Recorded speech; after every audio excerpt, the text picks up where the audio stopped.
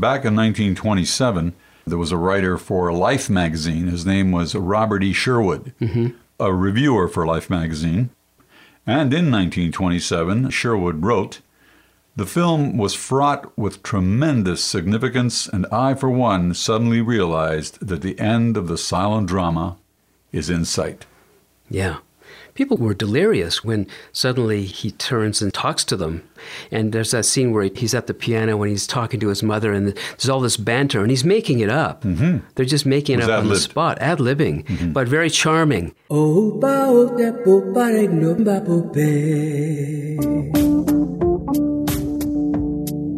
You're listening to the SIL Podcast, Perspectives on Art and Technology with Peter Noce and Harry Posner. Episode 84, Transcendent Tunes.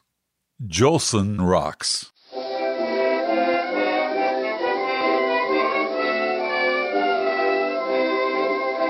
Rock-a-bye, your rock-a-bye baby, with a Dixie melody. You ain't heard nothing yet. Why does that sound familiar? The immortal words of Al Jolson and the Jazz Singer, and incorporated the first synchronized speech and music in a feature film, and that was back in 1927. 27. Wow. It was a very good year. I'm sorry, I meant to Frank, but we're not doing Frank today. No, we're doing Al. We're doing Al Jolson, otherwise known as Asa Jolson. Born in 1886 in Lithuania, which at the time was a governorate of the Russian Empire. So he was essentially Russian-born, brought over by his father to the U.S. at the age of 8, settling in Washington, D.C. And his father was a rabbi and a cantor. So obviously he had music in his life, music in his ears, as his father would do his prayers at the synagogue. He'd be hearing all that stuff. So he had a great musical ear and was very talented as a young man. And eventually got out into vaudeville with his brother. They formed a team, his brother Hirsch, or Harry, and they were a team, Al and Harry Jolson. So his whole young life was all about kind of finding his way in that world of vaudeville, of theater, and he ends up eventually in Doc Stater's minstrel show, where he would be wearing blackface. And a lot of people remember Al Jolson as that guy who did blackface when he sang. And now he wasn't always in blackface when he sang, but people remember that because it was such a stark what? From the modern point of view, blackface is just a kind of a strange, almost disrespectful, shocking thing. But back in the 1920s or at the turn of the century, it was a theatrical device that was used in part to give the sort of the cultural life of Black Americans some vibration on the stage, because Black Americans weren't allowed on stages of theaters. Make white people look like they were black. They turned white people into black people, adopted their black people's mannerisms, as Al Jolson did. When you hear this song that we're highlighting today on our Transcendent Tunes, which is Rock-a-bye Your Baby with a Dixie melody. He puts on this almost Black American sound, his shtick. But he sounded like that no matter what song he sang. And you wonder whether that was intentional or part of his performing. Yeah, I wonder whether he gravitated towards that because he really enjoyed listening to black jazz musicians and blues music, etc. And so he was drawing from those traditions. And actually the black community liked listening to his music. That's right. They really liked it, and they thought he was kind of supporting their cause in a way, and he literally did support their cause by supporting the push for black actors to be on the stage, to have films with black actors in them. He would take black actors out to lunch in full view of people who were disdainful of that whole thing. So he was a big supporter of black actors and the black movement in America, and people don't understand that today. Sometimes you see notes on YouTube under his videos, racist. I know. And they don't understand where he came from and what he was doing. Other people said that his being a Jew was part of it, where he was actually kind of bringing together the suffering and of the Jewish community with the Black American community, and that was part of what he was doing there too. The whole racial inequality thing. Yeah, so he was not making fun, he was not doing anything like that. He was basically doing something that A, was part of the theater scene in those days and considered quite normal, and B, supported by the Black community. Yeah, and I think that's very important because so many people thought he was ridiculing the blacks. Yeah, it is strange because here's this Lithuanian-born Jew singing these songs like in Rockabye Your Baby about Dixie, about the South. The South, the Mason-Dixon line, talking about Mammy. What white boy would be talking about Mammy in that way other than Al Jolson back then? So he brought forward that part of the culture to white America in a big way. So we're going to kind of talk a bit about him. And we're going to talk about the tune, because in some ways it wouldn't have mattered which tune we chose. He had many. He had many big hits. In fact, he was so popular, he was considered the greatest entertainment of his time in the 1920s. Greatest entertainer in the world.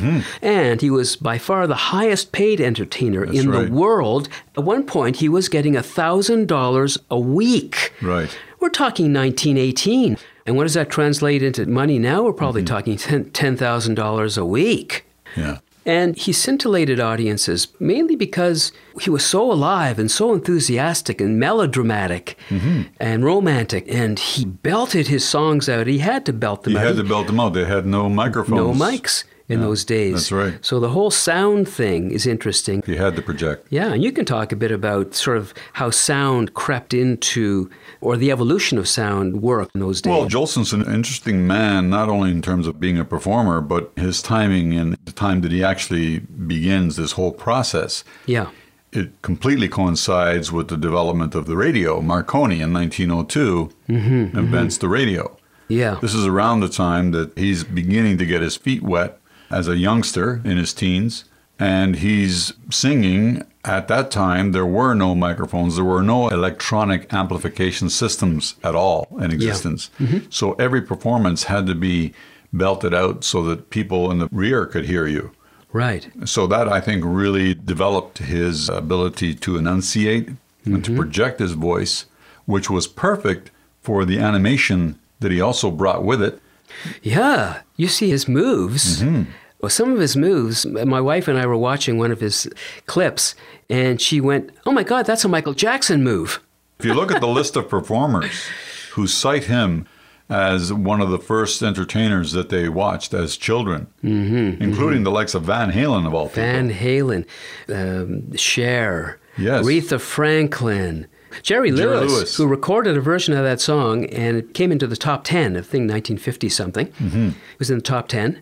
So a lot of people have recorded this tune, Rockabye Your Baby, and grew up with Al Jolson. I grew up with Al Jolson. I used to have a bunch of Al Jolson 78s. 78s? Yeah, which I had for a long, long time, and played them. Do you remember the weight of those discs? Yeah, they're really heavy. They could be great weapons.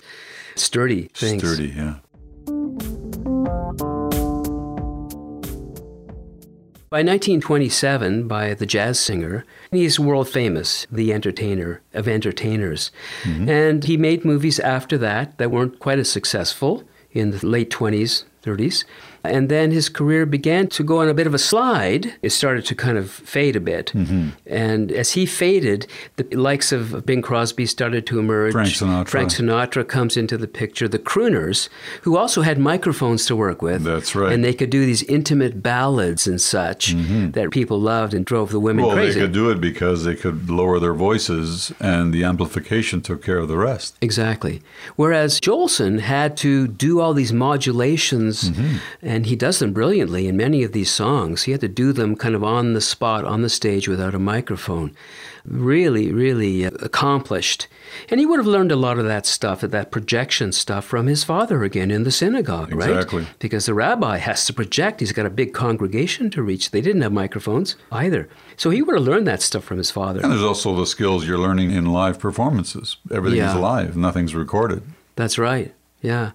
And that phrase, "you ain't heard nothing yet," he comes back to that over and over again in his career because people expected him to say that. You know? Actually, specifically, that phrase was in The Jazz Singer. Yes, it was. In 1927. That's right. And that was the first time that moviegoers heard a synchronized voice. Right. And they actually began to applaud when he stopped speaking. And throughout the movie, the audiences would roar with applause. And The Jazz Singer was not the first actual sound movie. It was the first talkie with synchronized voice and music. Okay. There was a movie in the year before, 1926, called Don Juan, which failed commercially. Had some audio in it for effects and so on, but it was not synchronized. The Jazz Singer became officially the first talkie movie in 1927. And interestingly, back then, it cost about $500,000 to make. However, the important thing to note with that movie is the $500,000 investment paid back $3.5 million, so 7 times what it cost to make. Do you have that quote anywhere where you quoted a character who was there at the time, who talked about the audience and its response? Pull that up. There was a writer, his name was Robert E. Sherwood, a reviewer for Life magazine. And in 1927, Sherwood wrote, "The film was fraught with tremendous significance, and I, for one, suddenly realized that the end of the silent drama is in sight." Yeah. People were delirious when suddenly he turns and talks to them. And there's that scene where he's at the piano when he's talking to his mother, and there's all this banter, and he's making it up. They're just making it up on the spot, ad-libbing, but very charming. And they kept it in the film. Yeah, and very schmaltzy and stuff. He kisses her. That's right. He says, "Shut your eyes. I want to steal something from you." Steals the kiss. And he steals the kiss. He says, "Don't worry, I'll give it back." He was very affable. Yeah, really likable and exuberant about life. I think that's what drew people to him. He always has this joyfulness, even when he was singing the saddest songs. And in fact, in Rockabye Your Baby, he says, "Weep no more, my lady, sing that song again for me. And old Black Joe, just as though you had me on your knee." Well, "Weep no more, my lady," and "Old Black Joe" were tunes, sad, sad tunes from the South. And this is maybe one of the few songs ever written that refers to other songs by title in the tunes. We should mention that the song "Rockabye Your Baby" with the Dixie melody was written by Gene Schwartz, Joe Young, and Sam M. Lewis, the writing team there. So he didn't write that song. In fact, a lot of his tunes were written by George Gershwin. Yes. Irving Berlin. He was a singer, not a writer. Yeah. Irving Berlin, I think, wrote Mammy as well for him, and Swanee. "Swanee, how I love you, That was, I think, Irving Berlin. Wow. And actually, the movie, too, that he did in 1927, it was actually being performed as a play for many years before that. That's right. Yes, it became a film. So his career kind of ebbed a bit in the 30s, early 40s, and then the war, I guess, began. World War II, 1939. It happened. Yeah. And he was one of the first performers to go over and entertain the troops. That was a first for him. And then when Korea happened in the 50s, he was the first American performer to go over and perform for them. Yeah, and that was kind of the beginning and the end of his road. Yeah, he died in 1950. Which is the beginning of the Korean War. Yeah, right after his tour of Korea. Crazy, crazy performance schedule. Yeah, something like 40 performances in 16 days, something like that. And they attributed exhaustion to one of the reasons for him dying when he got back. Yeah, he was only 64 when he passed away. But prior to that, he made a comeback. They made 2 films about him. One was the Al Jolson story, right? And Jolson Sings Again. And those 2 films, when you watch them... In the 40s, right? In 1946 and 49. And he wasn't starring in them. His voice was starring. And this fellow named Parks, I forget his first name, the actor... Played him brilliantly in the film. Except for one scene where Jolson played himself, but they shot it from a distance. And he was in blackface and doing his moves on this runway in a theater, so you couldn't tell who it was. But those 2 films kind of brought him back into prominence and made him world famous again. VoxBox. So, what's your story?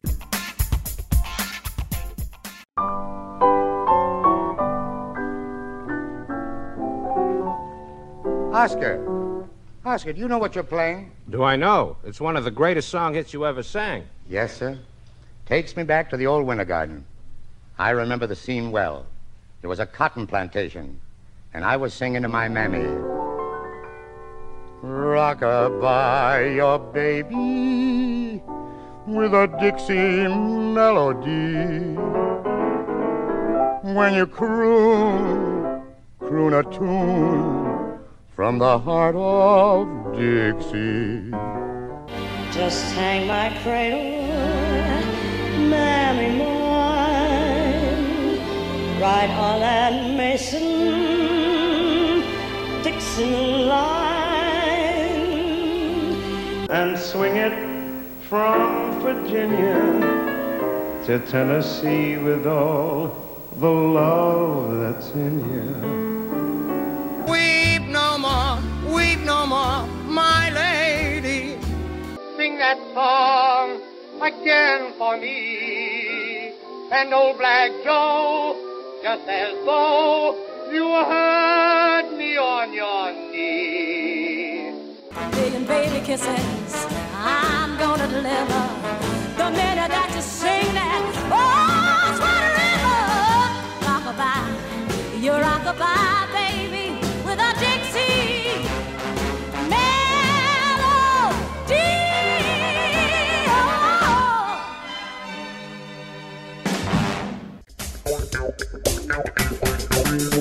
VoxBox. A lot of people refer to him as the Elvis Presley of the 20s. Yeah, in a way. Yeah. And those moves, reminded me of Presley and Michael Jackson, all those things, because he was so animated and his legs and hips were moving. Yeah. It's almost funny. It's almost comical the way he moves, right? There's a lightness to it. Oh, totally. It's as if he wants to do a jig or It's something. like he's walking the yellow brick road. It's like a Judy Garland-esque, isn't he? Yeah, can't contain. He's like kicking up his heels, Right, so to exactly. speak. Really wonderful, wonderful. And so he led a very interesting, wonderful life. Married 4 times. 4 times. Right. One of them being Keeler. Ruby Keeler, a famous silent film actress. Mm-hmm. No children of his own, all adopted. That's right. He adopted 3 children. But I'd like to just say something about this song. The fact that it's about the South. He's talking about Dixie. He's talking about hanging my cradle, mammy mine, right on that Mason-Dixon line, and swing it from Virginia to Tennessee with all the love that's in ya. Mm-hmm. It's not like he traveled the South and met all these people and stuff. It just... Obviously, he tapped into something that was appealing to him as well. And maybe, who knows, it could have also been a marketing ploy for all we know, or been part of it. But it didn't seem that way. No, not at all. And people were enthralled by it. Well, especially during the Depression, right? He was in the Depression years. Yep. He was peaking just before the onset of the Depression, 1929. That's right. He did a lot of radio and television. He was the most popular male vocalist in 1948 by a poll in Variety magazine. So a long, illustrious career. 100,000 people came to see him at Soldier Field. Right. 100,000 people. In Chicago? In Chicago. Yeah. Wow. At the Oriental Theater with Georgie Jessel, 10,000 people had to be turned away. Mm-hmm. So his popularity was skyrocketing. I find it interesting that I think probably after, 1960 or something, not even 10 years after his death, his name just kind of dropped away. Yeah. People don't think about Jolson very much or didn't mention him very much. Well, the 60s was a huge transitional time in music. Yeah. There was a lot going on. On top of the British invasion, there was a lot of development, even within the States. Right. And speaking about the shift, we're talking about the music, we're talking about the man, his art form, and so on. But it was also a very pivotal time in technology shifts. This man entered the business with the invention of the radio. Right. And by the time he was through, they were on the cusp of developing 4-track recording, which was being used by the Beatles and made famous by a lot of artists that we know today. Right. So he went through, even in the recording process, for example, he went from no microphone, what they called the acoustic era, to the electric era, to the magnetic era. He never quite made it to the digital era, which began in about 1975 as we know it. But he crossed 3 eras of technological developments in audio. Yeah. Amazing. And had to adjust and adapt to each. But it almost didn't matter what was put in front of him. He always sort of exuded that same joy for living. And I think he really loved to sing. Some singers you listen to, and they're very adept.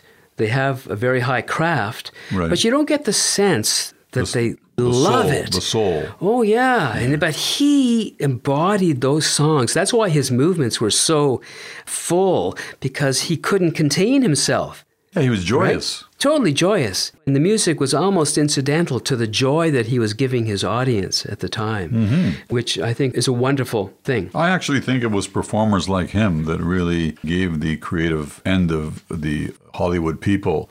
The idea of musicals, I really believe, emanated from individuals like him. Oh, sure. Well, I mean, the jazz singer really was a forerunner to a lot of musical films that followed after that. And as you say, as the sound technology improved, it was easier and easier to produce quality films. That 1927 performances on the Vitaphone system, apparently they had to record every single song he sang on a separate kind of contraption or disc, and then the projector would have to kind of slot that in at exactly the right moment. Otherwise, the whole thing would be out of sync. Well, just to give you an idea without getting into the technical details, there were 15 film and 15 audio reels that had to be synchronized to make an 89-minute film. Yeah, imagine that. And the projectionist had to be able to thread the film and cue up the Vitaphone records very quickly. In one slip up, and the whole thing is kablooey. But within a couple of years, that technology was completely cleaned up and perfected, and basically very little change in the film industry between 1930 and 1960 in terms of working audio and film together. Yeah, yeah. And as I said, it doesn't matter what the technology was. His voice was very unique. I have never heard anybody else ever sound like Al Jolson. The Jazz Singer film was remade, I think, in 1980 or 1980 something. with Neil Diamond. With Neil Diamond. Laurence Olivier. Right. Wasn't Lucy in that too? Lucy Arnaz. Lucy Arnaz? Yes, she was in it as well. It reflected real life because he actually was the son of a cantor. Neil Diamond. Yeah. So it echoed Jolson's story very well. Yeah, I remember seeing that film and really enjoying it. Got good reviews. Yeah, and Diamond didn't try to sound like Jolson. No. He just sounded like himself. Right. So it's just a parallel storyline. The actual premiere of The Jazz Singer was chosen to coincide with Yom Kippur. Oh. Yeah. Well, because it's a Jewish holiday around which much of the movie's plot revolves. Oh, okay, I get it.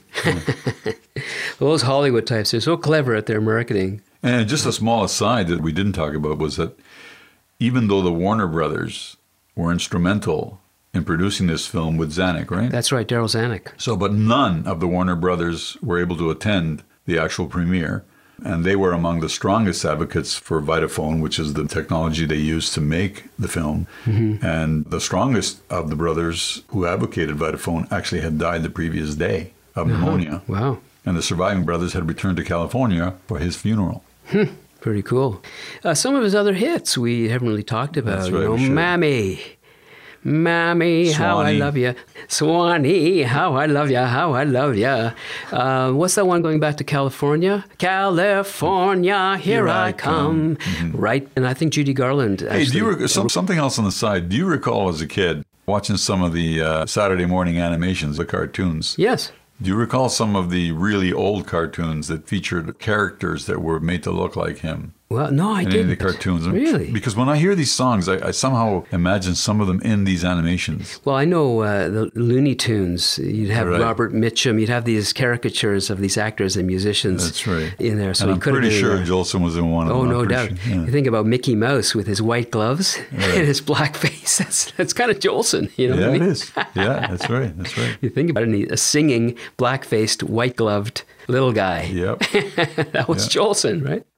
One of the things that was quoted too, I'm not sure who this quote comes from, but it says here, for the white minstrel man to put on the cultural forms of blackness was to engage in a complex affair of manly mimicry. To wear or even enjoy blackface was literally, for a time, to become black, to inherit the cool, virility, humility, abandon, or gaieté de cœur that were the prime components of white ideologies of black manhood. So people have tried to kind of explain why this was okay for many, many people, and that it wasn't a racist act or an act of derision or something like that. Right. But the opposite side was also expressed. Quote, blackface evokes memories of the most unpleasant side of racial relations and of an age in which white entertainers used the makeup to ridicule black Americans while brazenly borrowing from the rich black musical traditions that were rarely allowed direct expression in mainstream society. This is heavy baggage for Al Jolson. So there's the other side of the argument there, that even though the intention might have been good, it really wasn't. It didn't come across that way. To some people. To some people, right. Although, as we said, the black community tended to support. Yeah. Apparently, as a guy, as a man, he was at times irascible and not very approachable, and other times he was extremely generous. And some people said he was very insecure. For the Korean conflict, when he went over there to entertain the troops, apparently he paid his own way. In that sense, he was very committed to his country and to supporting the people who were protecting his country. He was the forerunner of Bob Hope, when you think about it. Yeah, that's right. What Bob was doing. Right. As Jolson diminished a bit, Bob Hope was one of those people who was wrong with Bing Crosby and Frank, came up and filled that void in the 30s and into the 40s. The other thing Al Jolson did was he actually gave James Cagney a boost in his career. Oh. That's little known, but he helped him along, and there was some film adaptation to a play, I think it was Yankee Doodle Dandy, that he acquired and passed over to these producers and said, Cagney's the one for the role. For the role. And so Cagney, who was a serious actor, is now singing and dancing, and he was brilliant in that. If you ever see I saw Yankee that Doodle, and he's dancing on a ship, or it's all kinds of things, right? He became a big star in a way after that, thanks to Al Jolson. Well, Yankee Doodle Dandy is his trademark. Yeah. All we can say is that, he was a very special man, doing really unusual things given his background, having to fight the whole way to break free of the Jewish tradition and his father's being a rabbi. All of that, the father did not look upon his career kindly at first. Right. And then making these memorable songs. Through 2 world wars. Doing all this sacrificial stuff and then dying fairly young. He shouldn't be forgotten. He shouldn't be just swept away. I don't think he will, and this is one of the advantages that we have with technology, as we talked about earlier, with regards to the internet and YouTube and so on. A lot of this stuff is resurfacing. It's amazing, and it's wonderful that you can dial up the first talkies, and up pops the jazz singer. And I love using guys like him or situations like that as examples when I'm talking to people who are always inquiring about buying better things, better equipment. Yeah. And my comment to them is, your equipment's only as good as your performance. Exactly. Right? There isn't any microphone or there isn't any camera that's going to make you that much better. Yep. And here's a guy did it with literally nothing. That's right. He was a total natural. Live performances, no microphones. That's right. Quite a challenge. Yeah, a great man and a great song. And speaking of recording, we have a little recording button on our podcast site where you can leave comments. And we want you to give us your best Al Jolson imitation. And if you give us permission, we'll play it on the air. Go to thesillpodcast.com and there's a little button. You just press it, record. You can play it back to yourself. If you're afraid to send it right away, you don't like it, you can re-record it. Yep. We've received a couple of them already. Yeah, and be sure to preface your statements with, you ain't heard nothing yet. Great way to close, Harry. I think so too. Ciao. We'll leave it. Synchronized chowing.